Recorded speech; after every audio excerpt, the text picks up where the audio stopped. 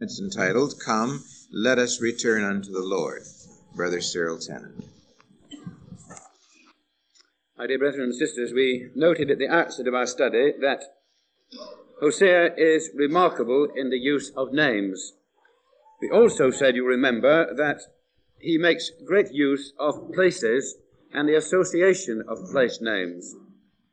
Now, just as an exercise to back this up, we're going to look at chapter 4 and verse 15.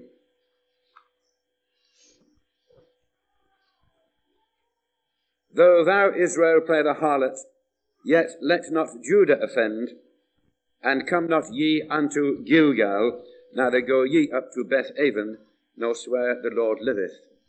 Now, why should Gilgal be singled out here and used in this poetic sense? Let's go back into Joshua now, Joshua chapter 4.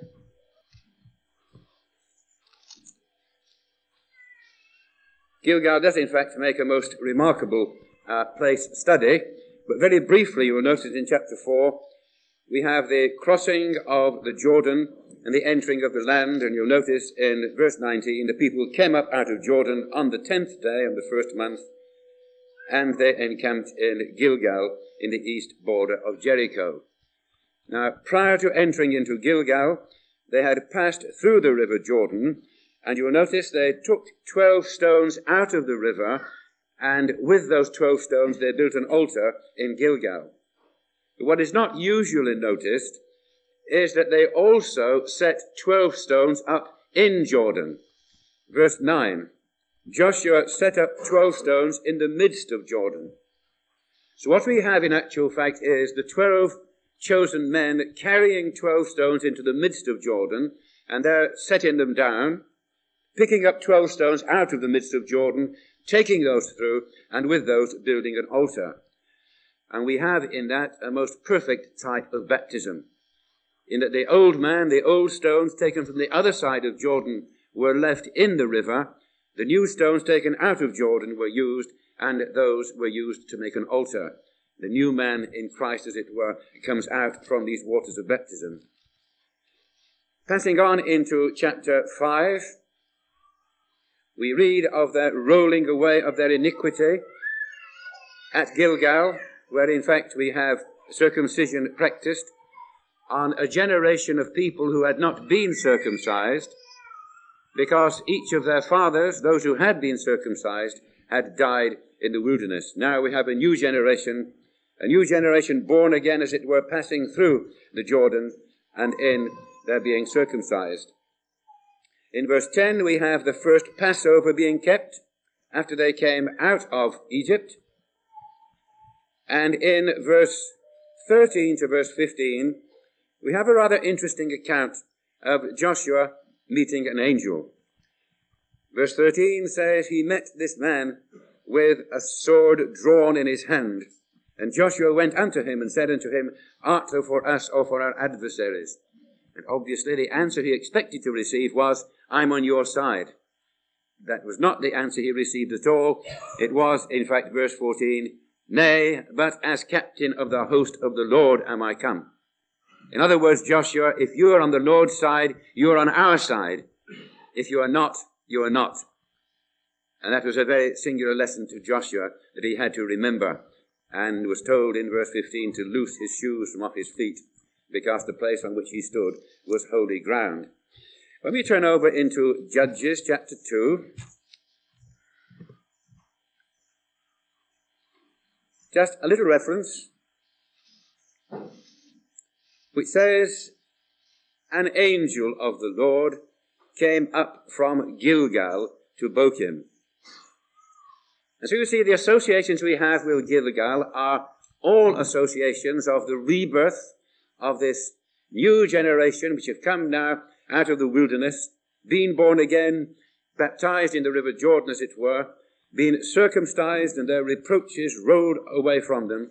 They have kept the Passover, indicating this rebirth and the grace of God. They have been shown that God is in their midst and they must be on his side. They're reminded in Judges chapter 2 that this angel has come up from Gilgal. When we go back then into Hosea, we have in verse 15 this simple reference "Come ye not to Gilgal," because Gilgal was obviously a very holy place, a place which had very special memories for the people. But you'll notice that this mattered very little to this generation. All that was sacred, all that was to be respected, was in fact trampled beneath their feet. Bethel had become Bethaven, as we see also in verse 15. We have therefore, as it were, built into this verse 15, a very powerful word of exhortation, one which is needed for this age in which we live, because we are living in an age where nothing is regarded as being sacred, when all the things which normally and used to command our respect are being trampled beneath the feet of a rising generation. We find that employees will talk on first name terms with their employers, as in fact they did last night on the stage here. There was a time when there was a respect, when employees referred to their employers as Mr. And although that is not very important in itself, it does show that there is a respect and that there is a difference.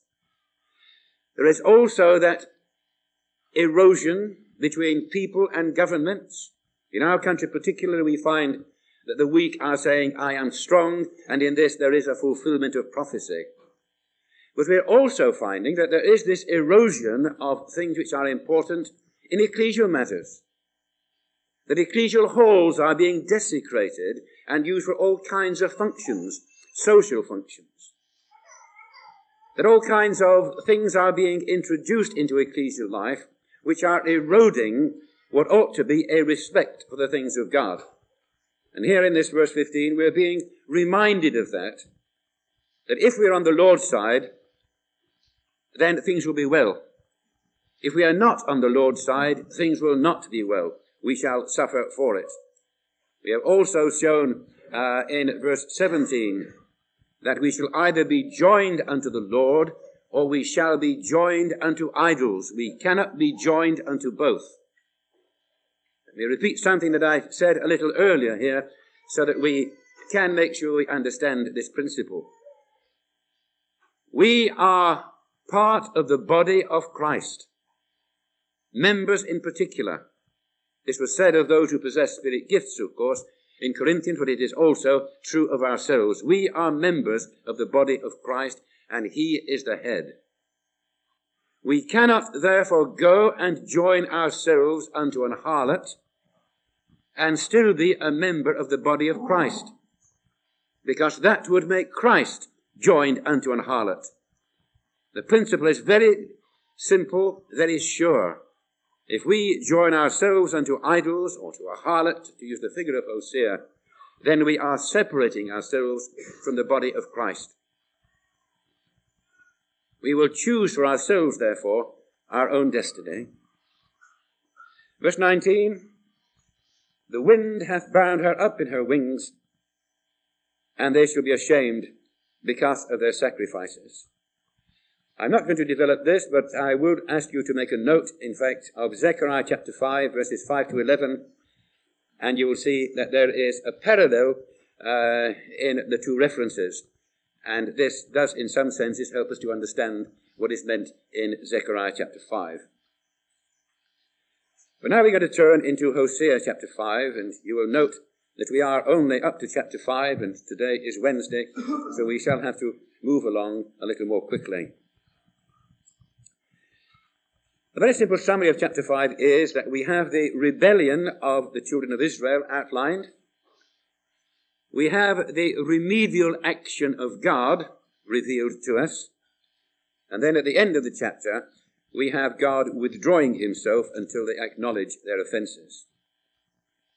We're going to look at the chapter now to see how this chapter pinpoints some of the rebellious state of mind of the children of Israel. Remember the simple structure of the book, a series of arcs, as it were, each reaching out to the kingdom of God, each beginning with some particular aspect.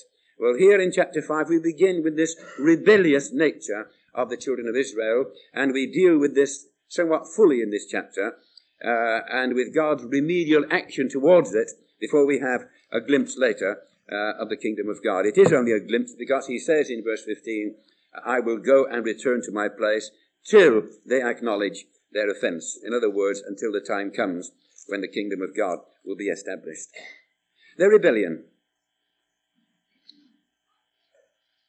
Verse 1, hear ye this, O ye priests, and hearken ye house of Israel. Give ear, O house of the king. Notice that it is king, priest, and people. It is everybody in the land who are responsible for wickedness, who are rebelling. The whole 10-tribe kingdom is in a state of rebellion.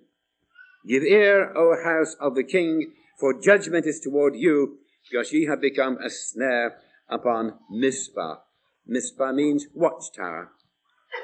And what ought to have been a watchtower in the midst of Egypt and in the midst of Israel has in fact become a snare. Follow that through in an exhortational sense. You know, every one of these verses could be developed almost into a full exhortation. A snare in the watchtower. Imagine your arranging brethren who are responsible for the smooth running of your ecclesia, who are responsible for discipline, who are responsible for your Bible class programs. Imagine them becoming a snare and leading you in the wrong direction by teaching you to do the wrong things. And of course this does happen. This does happen. Our arranging brethren do allow things to happen occasionally in our ecclesias which ought not to happen. They are, in doing this, a snare upon Mizpah. And this is our responsibility. If we have selected the kind of arranging brethren that we want, then we shall get what they will give to us. If we have selected the kind of arranging brethren we ought to have, then we shall be guided properly by the Spirit of the Lord and by his teaching. These people here had turned their priests until their priests became like themselves, and it is possible for us to produce arranging brethren in our own likeness, and as such we shall suffer for it. A snare upon Mizpah and a net upon Tabor. Tabor means high place. And so here they have a net, a snare in the watchtower, they have a net in the high place. They are being tripped up in the very places where they ought to be finding respect, where they ought to be finding godliness. Verse 2, they are revolters. They are profound to make slaughter. You notice how here in this verse the prophet summarizes the whole character of the nation by calling them revolters. And we remember how the nation started. It started in revolt. It started by the 10 tribes revolting against the kingdom of God, against the 2 tribes. The spirit of division which started there being 2 kingdoms in the land was a spirit which then continued to erode the 10 tribes themselves. Now, can we underline this, that division is by its very nature divisive, that it continues to eat away as doth a canker, that if we start a new ecclesia on the basis of division, division will continue within that new ecclesia and we shall still have problems. That if we have some particular problem in an ecclesia and we divide that ecclesia because there is a division of mind, then that spirit of divisiveness will go with that new ecclesia and it will still divide and divide until it is devoured. And that is precisely what happens here with the nation of Israel. The spirit of divisiveness does in fact devour them. And so, verse 2, the revolters are profound to make slaughter, even though God had been a rebuker of them all. Let us remember, therefore, the spirit of division is something which will ultimately divide us, will eat us away. We must be constructive and not divisive. Verse 4, the middle of the verse, they are described as having the spirit of whoredoms. It's a very interesting exercise when thinking in terms of the Holy Spirit,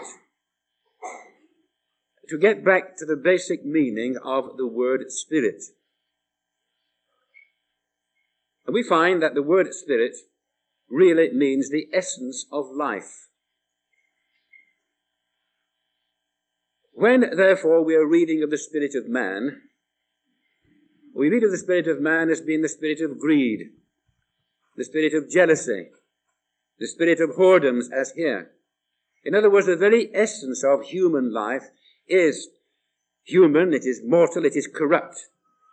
And all these things are revealed as being the essence of human life.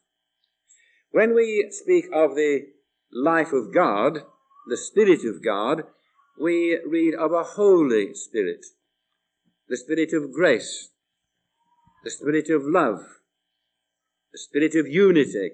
All these things reveal what is the character of God. And so again, the word Spirit reveals the essence of God's way of life. And the whole purpose of the gospel is to lift a man from the spirit of mortality into the Spirit of God, to make man holy like himself, that we might become partakers of his nature. And all the arguments about the Holy Spirit gifts are really quite irrelevant. The most important thing is the nature and quality of the character of God, and that we shall be transformed into that image, into that likeness, ultimately, by his mercy. Verse 7, they are treacherous. They have dealt treacherously against the Lord, for they have begotten strange children. Although Gomer is not mentioned here, we have to take this as being read. We have to remember that the real life acted parable of Hosea and Gomer is the basis of what the prophet is telling us. And here we see the strange children begotten, the two children begotten, Lo-Ammi and Lo-Ruhamah, begotten out of adultery, being used now of Israel, begetting themselves strange children. In other words, bringing up another generation which knoweth not the Lord, a generation which will have to be destroyed by God and which will perish in its wickedness. They have dealt treacherously. They should have been married to God. They were not. They sought associations with other husbands. They should have been members of the body of Christ to bring the exhortation home, but instead they were not. They had joined themselves unto idols. Verse 10, the rebellion also led them into removing the bound. Removing the bound. Turn with me to Ecclesiastes chapter 10.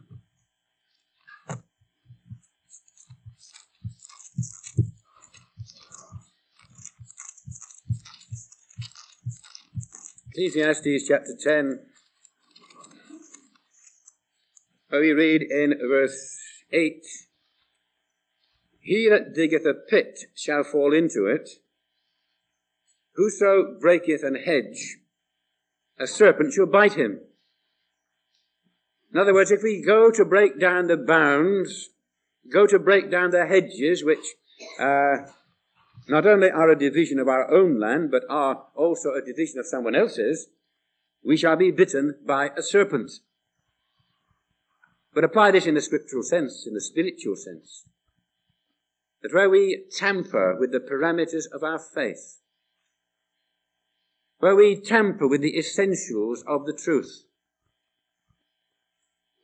where we are not just and true with the fundamentals of our faith, we take away the essence of salvation. We shall be bitten by the serpent of sin, and we shall die. Whoso removeth a hedge shall be bitten by a serpent. And so tampering with the fundamentals of our faith is a most dangerous thing. And here the children of Israel had removed their landmarks. They had removed their bounds. Their priests were like unto themselves. Their kings they murdered. And of course they were committing adultery and lewdness amongst themselves. Verse 11. Ephraim is oppressed and broken in judgment, because he willingly walked after the commandment. Remember, Jeroboam said, these be thy gods, O Israel, and they willingly walked after the commandment and served those gods. There is a point here we must bear in mind, and that is there is a very real difference between sins which are committed through weakness and sins which are committed willingly or willfully. For willful persistence in wrongdoing, there is no forgiveness. They that tread the blood of Christ, wherewith they were sanctified beneath their feet, will find there is no further forgiveness. But there is always forgiveness for transgression which is committed through weakness. And this is something we must remember, particularly as we are covering Hosea, which talks about the problems of marriage and marriage relationships. There is no sin beyond the power of God to forgive it, unless there is a willful persistence in wrongdoing. And then there can be no forgiveness, because we put ourselves outside the realm of God's salvation. Now let's look at the chapter and see what is God's remedial action with Israel. Verse 9. The end of the verse says, I made known that which shall surely be. God had revealed his way to the children of Israel, and they were absolutely without excuse. Romans chapter 1, since we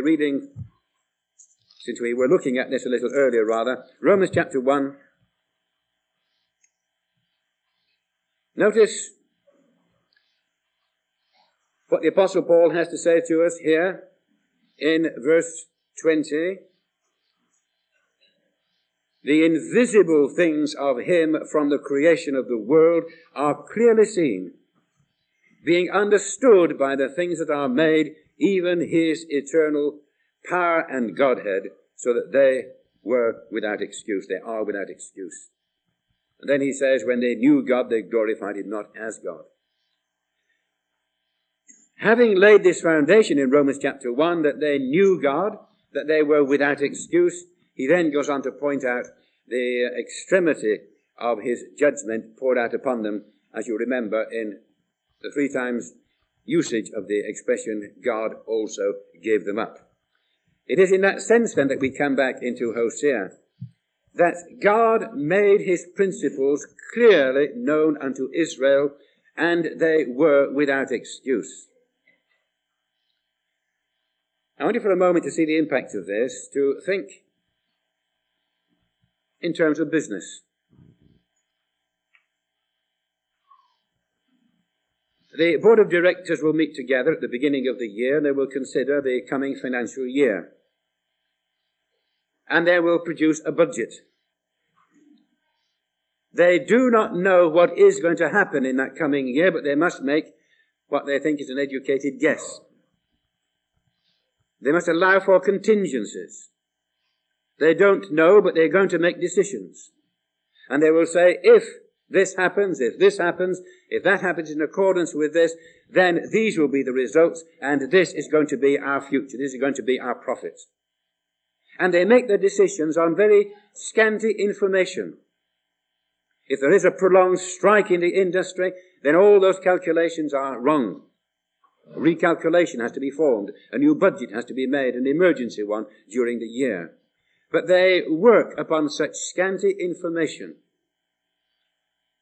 We, so far as the truth is concerned, have been told by God precisely what will happen.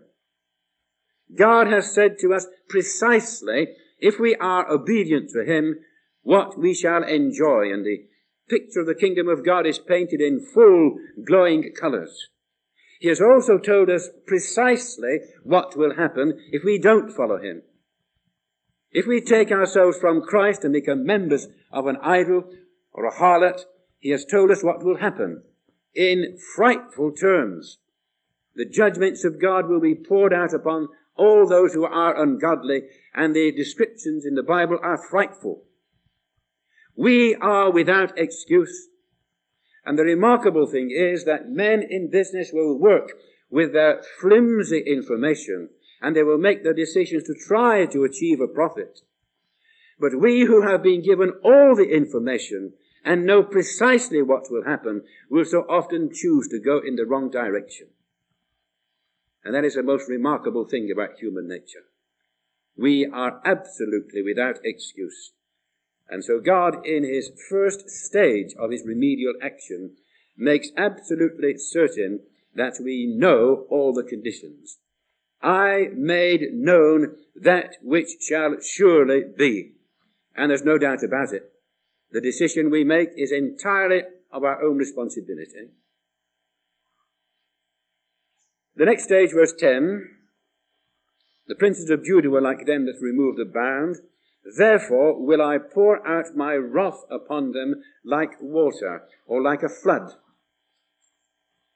And we may think for a moment that this is just pure retributive judgment. In actual fact, it is not, because you will think of the flood in the days of Noah, and the flood did two things. It represented the day of vengeance. It represented the day of the Lord our God. It destroyed the wicked, but it saved the righteous. It selected from the world of that day a new family to produce a new generation. And so God would pour out his wrath upon them like a flood, which would in itself purge the children of Israel, would itself produce a remnant which would be responsible for a new generation. Now the pouring out of that wrath is explained to us in two further stages which follow. Verse 12. Therefore will I be unto Ephraim as a moth, and unto the house of Judah as rottenness. And later, verse 14, I will be unto Ephraim as a lion. Two stages, because first of all there is the gentle erosion of the nation of Israel, the silent decay which is represented by the damage caused by a moth. If they were to heed this and see that their nation was shrinking, that they were being consumed as by a moth, then that in itself would be remedial. They would repent and God would heal them. But because they didn't heed the signs of this silent decay, this shrinking of the nation, then there had to come this more vigorous discipline, which was as of a lion. I will tear and go away. I will take away, and none shall rescue him. And so we had the people, the nation of Israel, being taken into captivity, their ferocious enemies here being likened unto the lion which would tear and which would take them. And notice now, God says, I will go away and I will return unto my place. Before we look at that last verse, can we just examine Israel's reaction to God's remedial action amongst them? Verse 13.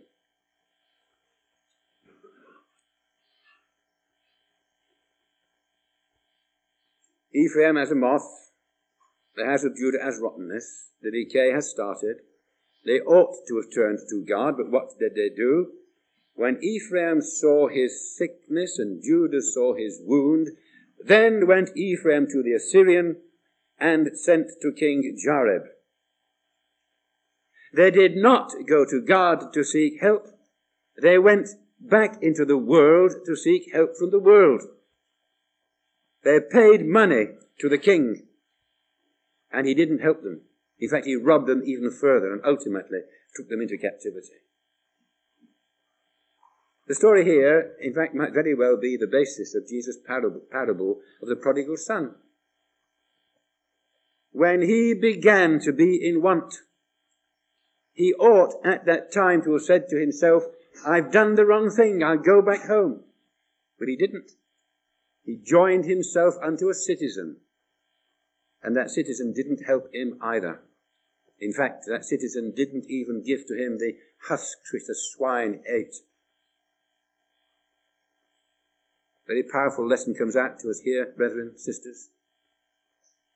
That when we find ourselves in trouble, in adversity of one kind or another, what is our first reaction? Is it the insurance policy? Is it making sure we're in the boss's good terms, that we might retain and keep our job? Do we compromise our standing in the truth to maintain our jobs? because there are bad times coming and we must have money for the family? Do we turn to King Jareb in this way? Because if we do, we shall surely perish with these things. And yet this is natural. So natural that when we're in trouble, we turn automatically to some human form of help, only to find a broken reed crumbles and breaks in our hands. The prodigal son in the parable which Jesus taught learned his lesson ultimately. Side 2. Because the man to whom he had gone and on whom he trusted didn't help him. Because the famine became very fierce in the land. We are told he came to his senses. He came to his senses and went home to God and repented fully and was received and forgiven by his father. That is something which Israel did not do and therefore could not be helped by God at this stage. God and God alone was their healer, as is revealed time and time again throughout the book of Hosea, chapter 6, verse 1. He will heal us. He hath smitten and he will heal us. All the way through, we shall pick up these, chapter 7, verse 1. When I would have healed Israel, then the iniquity of Ephraim was discovered. It goes all the way through Hosea that God was the healer, the savior of the people, and he was the one who was ignored. Suffering from some fatal disease, the remedy was there at their right hand and they did not take it. Instead, they went in the wrong direction. Verse 7, is it? No, we're looking at verse 6. Then they shall go with their flocks and with their herds to seek the Lord, but they shall not find him. He hath withdrawn himself from them. This reference of going with flocks and herds to seek the Lord, rather interesting. You turn with me into the Song of Solomon. Song of Solomon, the very first chapter.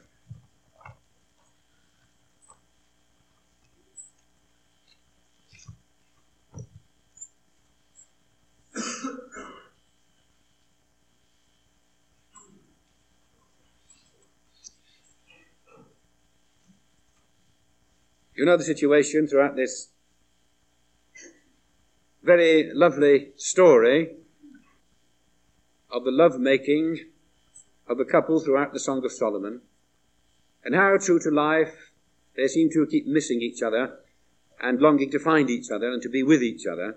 And we have in verse 7, Tell me, O thou whom my soul loveth, where thou feedest, where thou makest thy flock to rest at noon. For why should I be as one that turneth aside by the flocks of thy companions? In other words, he's saying, where can I find you? And in this we have the exhortation, where can we find Christ? Where can we find God in our own lives? The answer, if thou knowest not, O thou fairest among women, go thy way forth by the footsteps of the flock, and feed thy kids beside the shepherd's tent. You have to think about this to see what he's saying. If you want to find the shepherd, then go and feed your sheep where he feeds his sheep.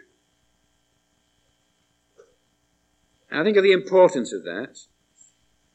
If we want to find Christ, we do not do it intellectually by reading the Word of God and by studying the Word of God alone. We must do that. This is our handbook, our textbook. But this is only the beginning. If we really want to find Christ, we must go and labor where Christ labors. We must go and work where Christ works. And it is in service to him and with him that we shall ultimately find him. We turn through now to the Gospel of John chapter 12, where this very point is made by Jesus himself. John chapter 12.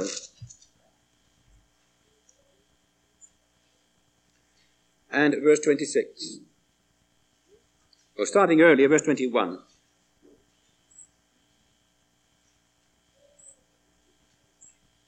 The same came therefore to Philip, which was of Bethsaida of Galilee, and desired him, saying, Sir, we would see Jesus. And so we have certain people of the Greeks who want to see Jesus. And they go to Jesus and tell him this. And what does Jesus say? Verse 26, If any man serve me, let him follow me. And where I am, there shall also my servant be. If any man serve me, him will my Father honor. We do not find Christ by attending meetings. We do not find Christ at Bible camps. Here we share our experiences. Here we teach each other to look in the right direction. But we shall only find Christ if, when we go from this place, we involve ourselves in his service. And we become involved in doing what he did when he was here amongst men and is still doing through his children.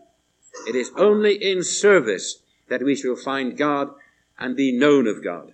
Back into Hosea chapter 5.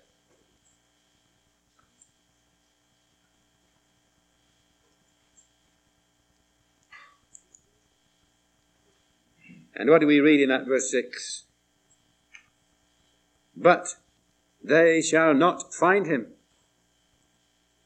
They have come now in verse 6 to do the very thing which they were commanded to do earlier, to go with their flocks and to feed them with the shepherd, the true shepherd. But it's now too late. This is the very basis of the story of the 5 foolish virgins, who, when they wanted to get oil, it was too late. And, brethren and sisters, it is a fallacy to think that we can always turn back to God. That we can do what we want to do now, and come a week or so later, a year or so later, we will then settle down and we will then serve God. It is a fallacy to think that we can do that, for 2 reasons. Firstly, because the day of the Lord will come as a thief, and it will then be too late. But secondly, and this perhaps is more important, it is possible to go so far down the wrong road that there is no way of return. It is possible for us to go so far down the wrong road that we cannot redress our steps.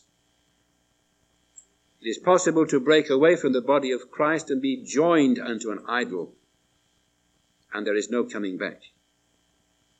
If we meddle with the hedge, if we meddle with the boundary, the bounds of our salvation, we shall be bitten by a serpent. In other words, we are being told here that there must be dedication. We must really want the kingdom of God. We must regard the things of this world as being transient. We must see the glitter and sparkle of this world as being nothing more than a mere bubble, which when we take hold of it, it bursts and leaves just damp, clammy despair in our hands. That is what the world is, and we must see this for ourselves. It will be too late if we don't. And in the end of the chapter, verse 15,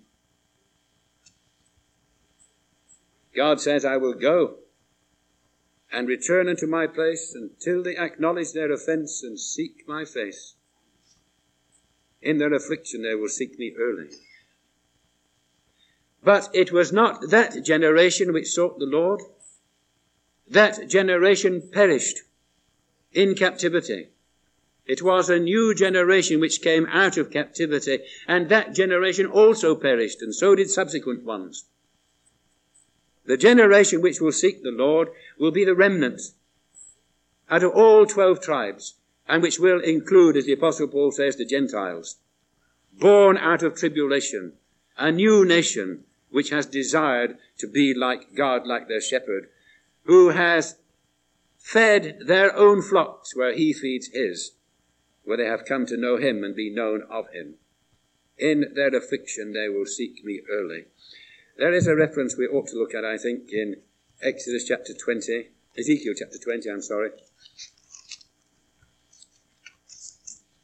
which paints this dreadful picture of the children of Israel being left dreadfully alone without God in the world.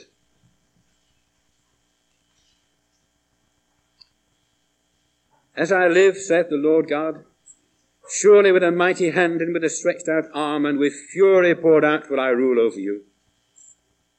I will bring you out from the people and will gather you out from the countries wherein ye are scattered, with a mighty hand and with a stretched out arm and with fury poured out.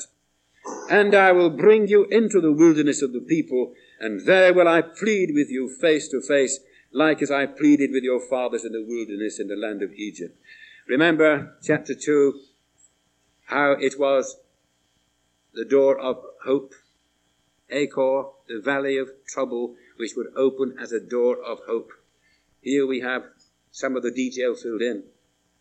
This is the wilderness into which Israel was to be driven. This is the wilderness where God would speak face to face with his people, would reach their heart, and where ultimately they would listen to him. But this is a dreadful picture of tribulation to be suffered by the children of Israel. And so verse 15 of Hosea chapter 5 takes us right into that time of the final sufferings of his people, when ultimately they will see the wounds in his hands and they will repent for what has been done.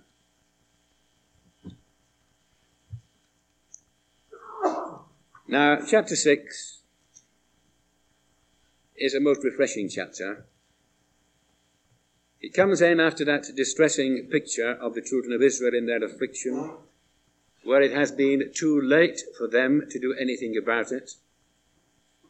But chapter 6 is really a word of exhortation which Hosea is giving to the people. What he's saying in effect is, you have seen what happened to Gomer. You have seen how I brought Gomer back, how she is now reinstated. He is now exhorting the nation of Israel to come back unto the Lord before it is too late. And so warnings, words of warning, dreadful words of warning, are always words of hope, because they do give to us the opportunity to repent. But I'm not thinking in chapter 6 now of God speaking to Israel. I'm thinking in chapter 6 of God speaking to us through the Lord Jesus Christ.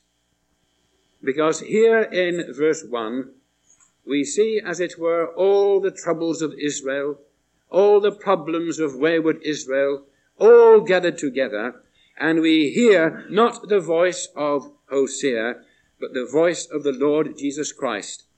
Come and let us return unto the Lord, for he hath torn and he will heal us. He hath smitten and he will bind us up. And we are taken immediately into Isaiah 53. He was bruised for our transgressions. The chastisement of our peace was upon him. By his stripes we are healed. A most searching chapter to read. A wonderful exercise in Bible reading and in exhortation. He hath smitten and he will bind us up. And in this first verse we are being appealed to by the Lord Jesus Christ to come unto him, to be joined in with him, that we might find that all our sins and all our iniquities are placed upon his shoulders and nailed to his cross, that in his smiting we might be healed. After 2 days, the third day, he will raise us up, and we shall live in his sight. This is a prophecy of our resurrection with Christ, showing us, in fact, the Apostle Paul says, that as we go down into the waters of baptism, all our sins are nailed to his cross. As we come out of the waters of baptism, we are raised with Christ. And so this reference here to the third day, to the resurrection of the Lord Jesus Christ, is a reference to our being raised again in the person of the Lord Jesus Christ. Then shall we know, if we follow on to know the Lord. Notice the Lord is in large capitals here in verse 1. So we have Jesus saying to us, come, let us return unto Yahweh, unto God who is our Saviour, God out of whom springs all our hope. and of whom the Lord Jesus Christ is the representative. He is the one who reveals to us what God is like, and he is the one who brings to us that salvation of which God, Yahweh, spoke. And so Jesus is saying, come, let us return unto him. Verse 3, then shall we know, if we follow on to know the Lord. We shall know God in a real and in a true sense if we join ourselves unto the Lord Jesus Christ. This, of course, is the Spirit of Christ in the prophets, which is referred to by the Apostle Peter. We shall have something else to say about that at a more appropriate time in the message of Hosea. But all the experiences of Israel, all the experiences of Gentiles gathered together in Christ here and in his crucifixion, and there is this wonderful hope for those who return, and for those who seek to know and who follow on to know. Verse 3 is a verse of certainty. Then shall we know, if we follow on to know the Lord. His going forth is prepared as the morning. He shall come down unto us as the rain, as the latter and as the former rain unto the earth. And how dearly I would love to go into the book of Joel at this moment to expand a little on verse 3 about the former and the latter rain, but we haven't really got time to do that.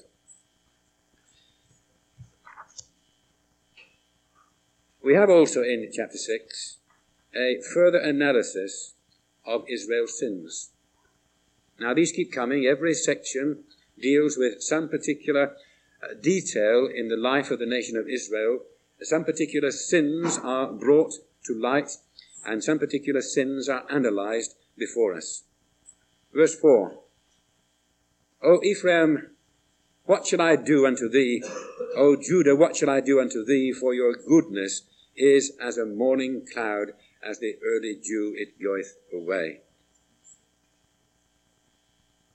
There is nothing more lovely to see than the early morning dew, sparkling in the bright early morning sunlight. But how transient it is. No sooner has the sun risen than the dew itself disappears. All its beauty has gone, all those wonderful shades of colour as the light is split up by the prismatic effect of the dew upon the leaves. All disappears and we are left with nothing. The brilliance of the light has gone. And here Israel, Ephraim, the 10 tribes, is likened unto dew. All the early promise. The nation of Israel, and notice we have here Ephraim and Judah, we have the 12 tribes joined together.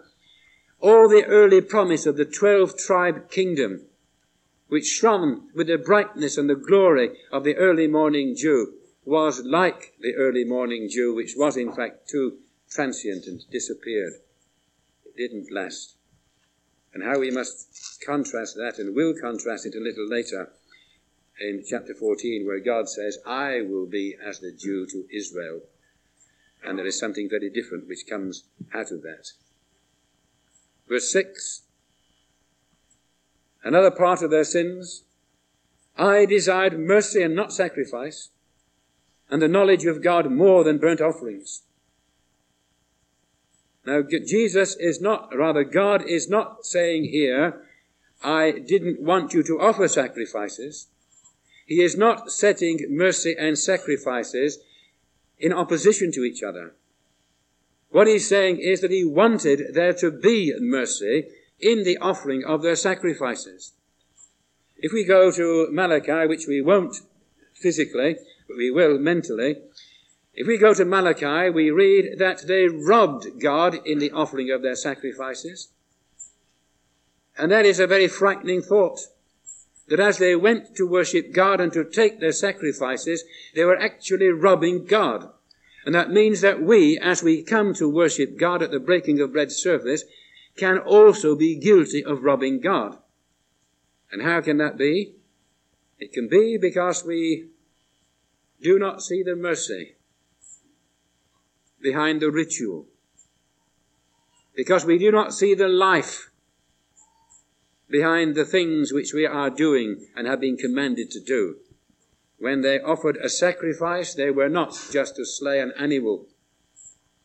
In effect, they were murdering the beasts, and as the blood flowed, they were delighting in making their sacrifices, and they would make more and more animals to offer to sacrifice. But there was no thought that God had given to them the blood of the animal to make an atonement for their sins. There was no thought of the mercy of God in the sacrifice which they were offering. God says, I desired mercy, not sacrifice. I wanted you to understand my own life, my own character, and exhibit that same life and character yourselves in your own lives in the way that you live. And you didn't do it. Instead, you carried out the ritual, but you lived the life of Baal instead. What a condemnation that is in verse 6. Gilead, verse 8, the city of them that work iniquity. Gilead was the city of balm, the city of healing. What we're being told in verse 8 is that Gilead, the city of healing, has become a city of iniquity, and all the healing has become polluted with blood. Can you imagine all the antiseptics and the antibodies in the hospital which are used for the healing of people, themselves being corrupted so that they can no longer be used? That is the sort of figure we've got here. All the healing processes that God had given to Israel have been polluted, have been corrupted, and therefore they cannot be healed.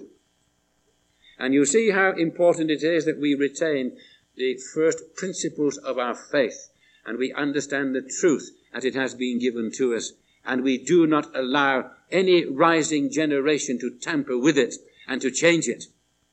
Because as we change the principles of the truth, so we destroy the healing properties of the truth that God has given to us. Gilead is a city of them that work iniquity and is polluted with blood. Verse 9, their priests who are deprived of their living because they are no longer given the portion that is the food of God, they themselves have to use violence to live. As troops of robbers, they wait for a man. So company of priests murder in the way by consent, for they commit lewdness. The priests have become corrupted themselves in order to live, because Israel have made it that way. And we have this dreadful verse 10. I have seen an horrible thing in the house of Israel. There is the whoredom of Ephraim. Israel is defiled. A people called to be the custodians of the Word of God. A people called by God to be a kingdom of priests. A people called in figure throughout Hosea to be the wife of God. They have become corrupted. It is an horrible thing in the house of Israel that Israel is defiled. The very fountain and source of God's grace and goodness, not just to Israel, but could have been to the world, because they would have been a kingdom of priests, was corrupted and made useless. Brethren and sisters, we have a most precious inheritance. The truth that it has been delivered to us is a most precious thing which brings to us salvation. But we are also custodians of the Word of God. And it is a horrible thing to see that our custodianship turns into a corruption of that which ought to be our salvation.